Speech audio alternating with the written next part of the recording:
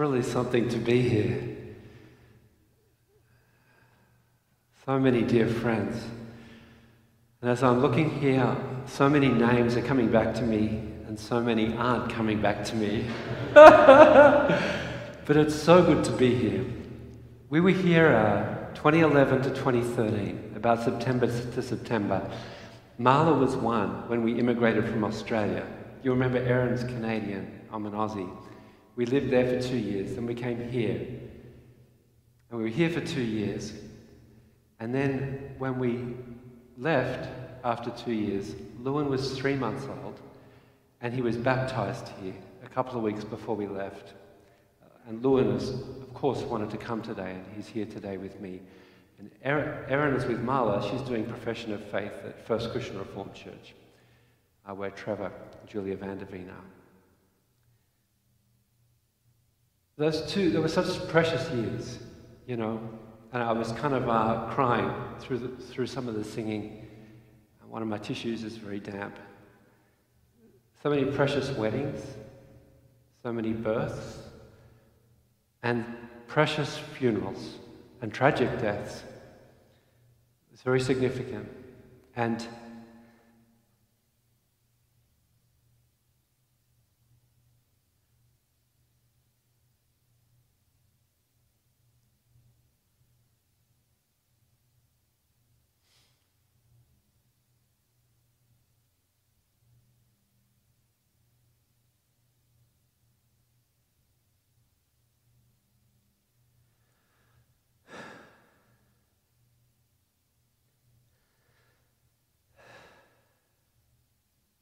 I don't know how I'm going to get to the Bible.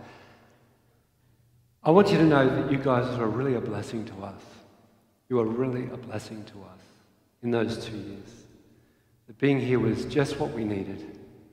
That you're good people, and you loved us well. You loved us well, you know. I remember one time Nick Ringmer and I had a fight. Had an argument about something to do with worship. I can't remember what it was, Nick.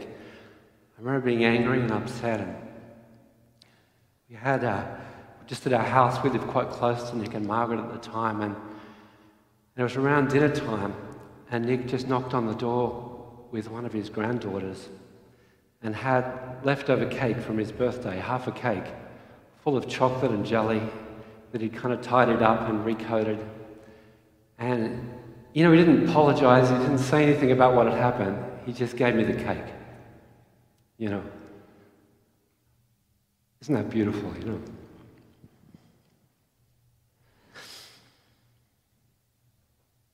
So it's good to be here. Erin's sorry she's not here.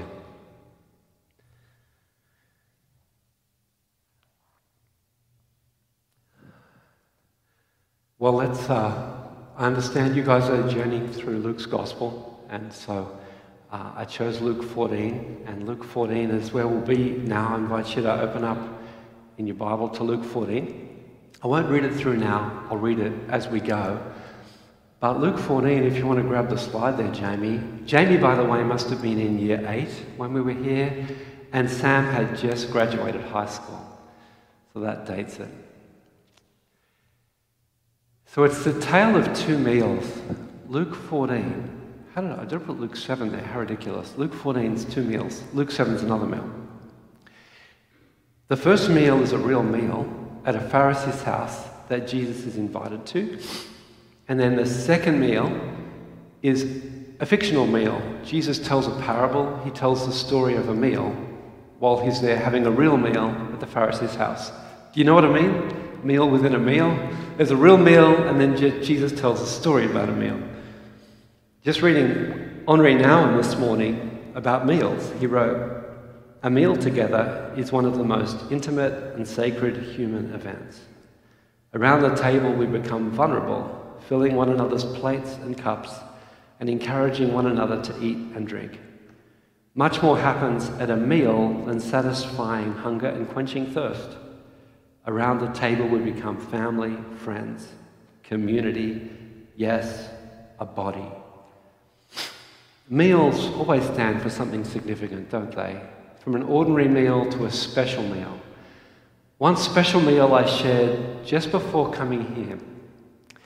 Erin was now in Australia at this time, and she was missing Canada like anything. And it came to October, and we decided to have my first Thanksgiving meal there on a hot Sydney October day. And we had to scour Sydney for a turkey. We had to scour Sydney for a turkey. And we found one after hours of searching and literally drove across the city 1 hour and a half each way to get a turkey. And cranberry sauce, forget it. I hadn't even heard of cranberries. But we had this Thanksgiving meal outside in the Sydney heat. Erin was on cloud 9, and I loved it. I'd never seen a chicken so big. But here we are, Australia fused with Canada. Meals stand for stuff. Meals symbolize stuff. Cultural anthropologists tell us that meals shift things. They shift social relations. And that's what we see here in Luke chapter 14, not Luke chapter 7. New Testament scholars write that a number of New Testament scholars have said that Jesus ate his way through the Gospels. Jesus ate his way through the Gospels. And you read Matthew or Luke, and Jesus does seem to do more eating than he does teaching. And of course, you read a little more closely and you see Jesus did a lot of his teaching, / most of his teaching, while he was eating at table. And that's what we're seeing here in Luke chapter 14. Jesus is teaching at a meal. So let's just grab the next slide and just kind of see Jesus eating his way through the Gospels. These are just a few of the meals in the Gospels. The Last Supper and Jesus feeding the 5,000. Those two meals occur in all 4 Gospels, Matthew, Mark, Luke, and John. And then Jesus feeds the 4,000 in Matthew and Luke. Jesus' meal with Matthew or Levi, the tax collector, is found in Matthew, Mark, and Luke, every Gospel but John. But it's in Luke's Gospel especially that we encounter Jesus' meals. 2 kind of culinary confrontations with the Pharisees in Luke 7 and 14. And Zacchaeus in Luke chapter 19. Jesus eats his way through the Gospels. And there's many, many more. The road to Emmaus meal. Well, let's go to the first meal now, the beginning of Luke chapter 14. Luke 14 verse 1. Luke tells us that Jesus is eating at a Pharisee's house. But can you picture the scene? It says in verse 7 that Jesus notices how the guests are choosing places of honor. The guests are choosing places of honor at this Pharisee's house. If we could just grab the next slide. Now just imagine that you and I, rats, the picture didn't work. What a shame it didn't transfer. Okay, I'll have to describe it. So it's a Roman meal, and what it is people didn't sit on seats. People reclined on flat sofas without a back. So what you have to imagine is that this is the slide, right? Let me do it here. There's a recliner about so high, just here, and 3 people recline, lying down on their left arm. And then there's a second recliner here. Again, 3 people will fit on that. And then there's a third recliner here. And your side is the doorway into the room, into the house. And you and I aren't invited, but we can stand outside and look in. And it's about jostling for honor. So in a Roman meal, the host will recline at this couch here, and the guests with the highest status will be invited to recline on this recliner here. And the most honourable seat is 3 people on each couch, and the most honourable position is in the middle. And then this recliner here is for guests with less status. And the positioning is significant because if we stand at the door, you and I mean outside there's no honour at all. But if we look in, we see that middle recliner and that middle person who has the most status. And this is the way Roman meals worked, and it's the way that this meal would have worked. And so Jesus notices that the guests choose the place of honour in verse 7. And just to say too, the rank of these guests can affect the quantity of food and the quality of the food. Now here's a fun question, and I don't know the answer to the question. Where do you think Jesus would have been invited to sit? So I just invite you to choose, to think about it, and to chat with the person next to you. Where do you think Jesus would have been invited to sit? Just chat for 30 seconds.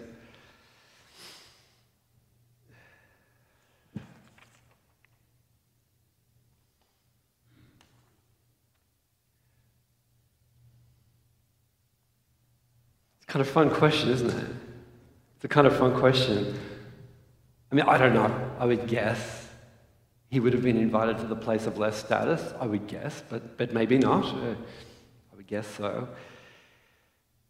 Now, he's been watching the jostling, and now he shames those who've been invited for their jostling. And it's an honor-shame culture. Let me read from verse 8. I invite you to follow along. Jesus says to those who've been invited, "When you're invited by someone to a wedding banquet, do not sit down at the place of honor, in case someone more distinguished than you has been invited by your host. And the host who invited both of you may come and say to you, 'Give this person your place,' and then in disgrace you would start to take the lowest place. But when you are invited, go and sit down at the lowest place, so that when your host comes, he may say to you, 'Friend, move up higher.' Then you will be honored in the presence of all who sit at the table with you. For all who exalt themselves will be humbled, and those who humble themselves will be exalted." It was a social practice of the day to jostle for honor, especially among males who operated in the public sphere. This was the role of males in Greco-Roman society, to compete for honor. And Jesus' words are a reversal of the cultural, social assumption. He says, all who exalt themselves will be humbled. That's the opposite of what people in that society thought. And then it doesn't stop there. Jesus now shames the host.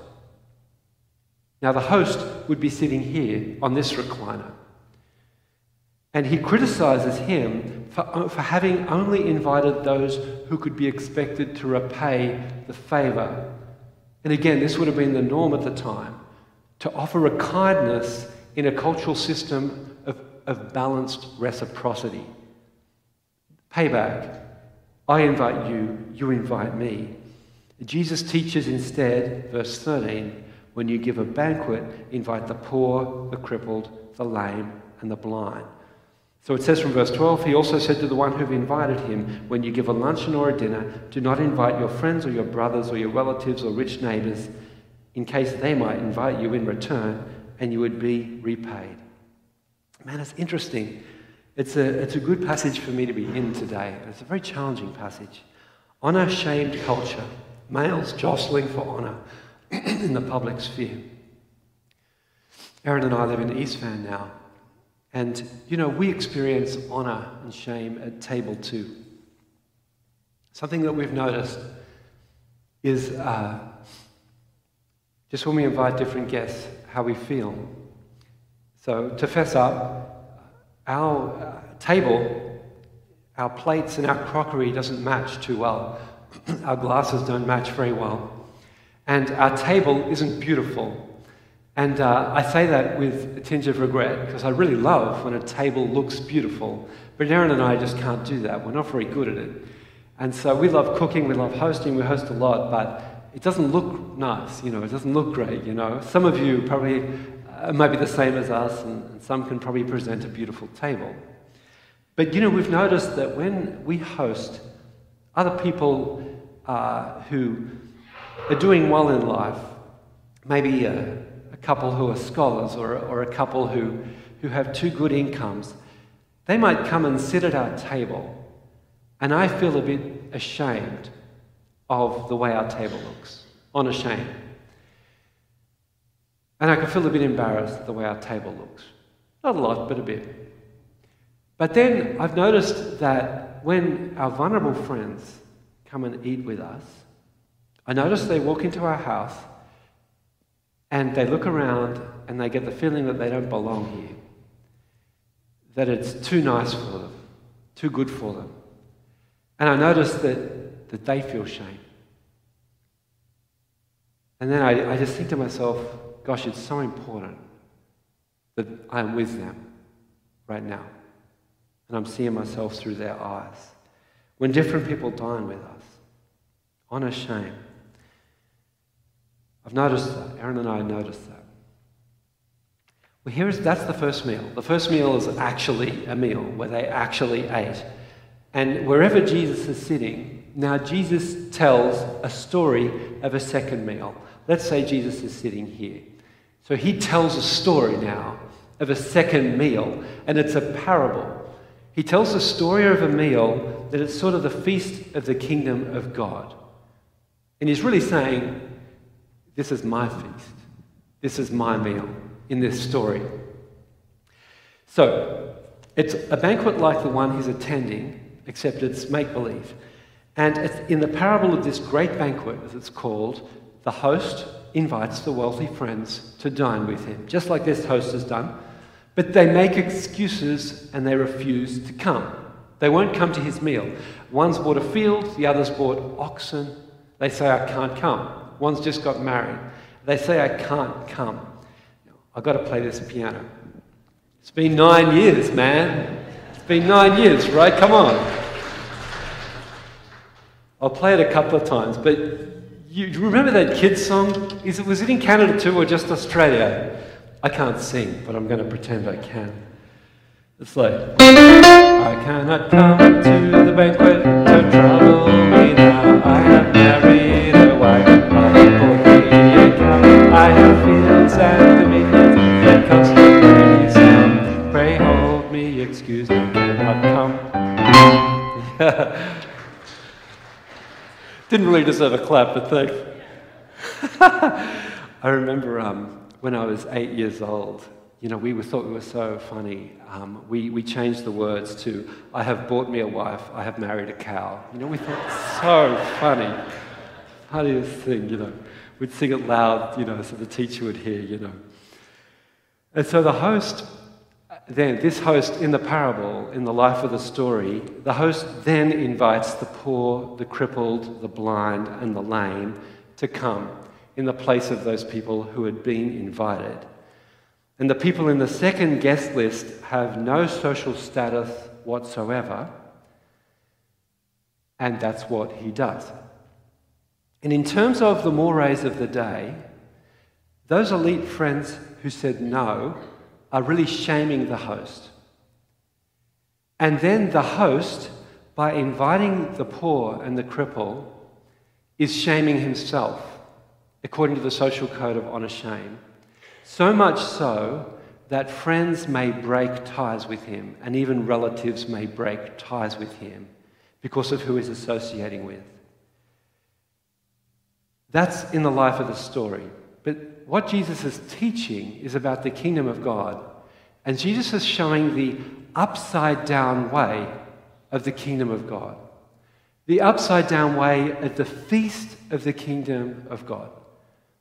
Of those who are elite, those who you would expect to be there, those who have honour, surprisingly, for all sorts of reasons, end up not there. And those who are the last you would expect, those who don't have honour, those who appear to be sinners on the surface of things, end up there. And Jesus just tells a story. The upside down way of the kingdom of God.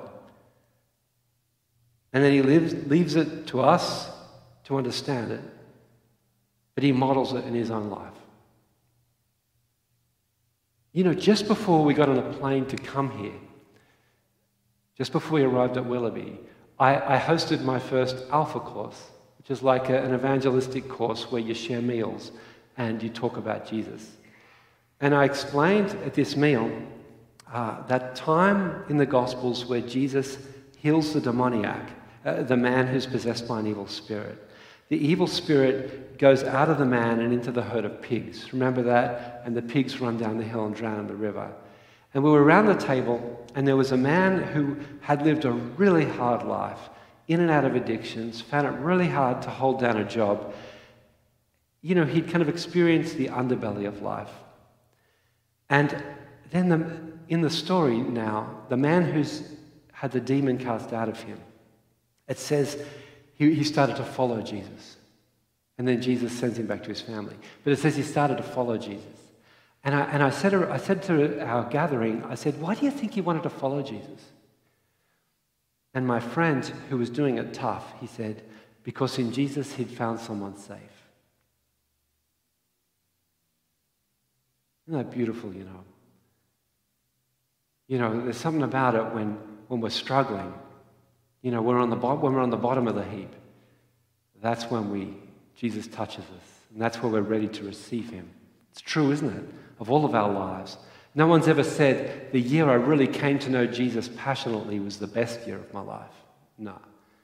We come to know Jesus more intimately in the hard times. The upside down way of the kingdom of God.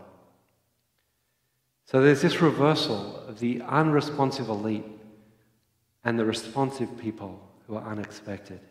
Let's just grabbing this next slide here. We've got this tale of two meals. One meal is real, the other one is fictional.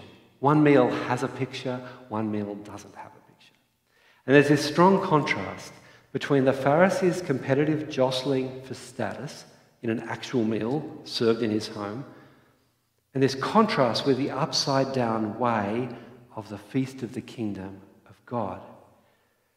And man, I find this challenging, you know. And I've just in my life right now, I want to plunge the depths of it. I heard a story the other day. I've just flown back from Portland. And a lady there had a dream, like a dream about Jesus. She was in a cafe sharing a coffee with Jesus in the cafe. She said it was the most beautiful dream. Isn't that lovely? It was a real blessing to receive that dream of sharing a coffee with Jesus. She shared a coffee with him. Then, about a week later, she was at her church midweek, and it was a meal for people who were street adjacent. People who were doing it tough and didn't have food gathered for a meal at her church. Well, she was sitting there with a friend who wasn't vulnerable. And a man walked past her who her friend said had an incredible stench. You know, he hadn't showered for months. And it was the kind of smell that was so bad that this man who I heard the story from had that kind of disgust reflex. And the lady said, that's the smell that I smelled when I was in the cafe with Jesus. Isn't that a beautiful story? The upside down way of the kingdom of God. That Jesus ate his way through the Gospels. And the remarkable thing about Jesus' eating habits is that he was eating with all the, in inverted commas, wrong people in the eyes of Greco-Roman society, but through the lens of the kingdom of God, all the right people. One New Testament scholar, Herbert Anderson, said, they killed him because of the way he ate. And so in our own family's life, this is important for us. Over COVID, we've had 2 deaths that are close to us. We've had 2 vulnerable friends who have been kind of street adjacent and suffering from addictions, who we've sort of, it's our privilege, we've been family with them, and they've come to all our kids' birthdays, parties, and hung out with us. But at the beginning of COVID, we lost John. And then just this last month, we've lost Val. We've lost both of our beautiful friends. And they were just a gift to us and kind of makeshift family with us. And they showed us Christ, you know. And so now Erin and I are wondering what's next, you know. That's a big missing piece in our life, losing John and Val. And we're praying for, just a way into some new friends, you know, some new people to be makeshift family with. I wonder what the invitation is for you regarding, in light of these 2 meals, as they contrast and show us the upside down way of the kingdom of God. I wonder what the invitation is for you. I don't know, but I leave you with those two beautiful images of those meals. Well, I want to finish by playing the piano properly this time. When we came to Willoughby, my favourite hymn quickly became "This Is My Father's World." I'd never heard that hymn before coming to Willoughby, and then during those 2 years it became my favourite, and it's still my favourite. So I'd love to play this hymn, and while I do, I just invite you just to sit with these words and just think of the way that God's gifted you with the pain as well. And what is the invitation in these two meals as you share in the gifts of God with others at table?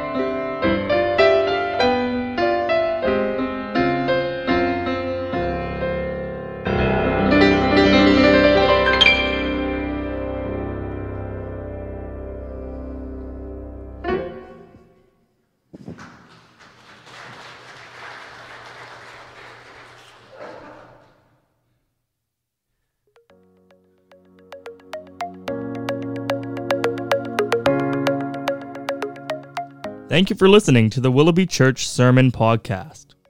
The Willoughby Church Podcast Network also has podcasts about discipleship, the Heidelberg Catechism, and even a podcast hosted by some of the youth. You can find out more about the Willoughby Church Podcast Network by going to willoughbychurch.com.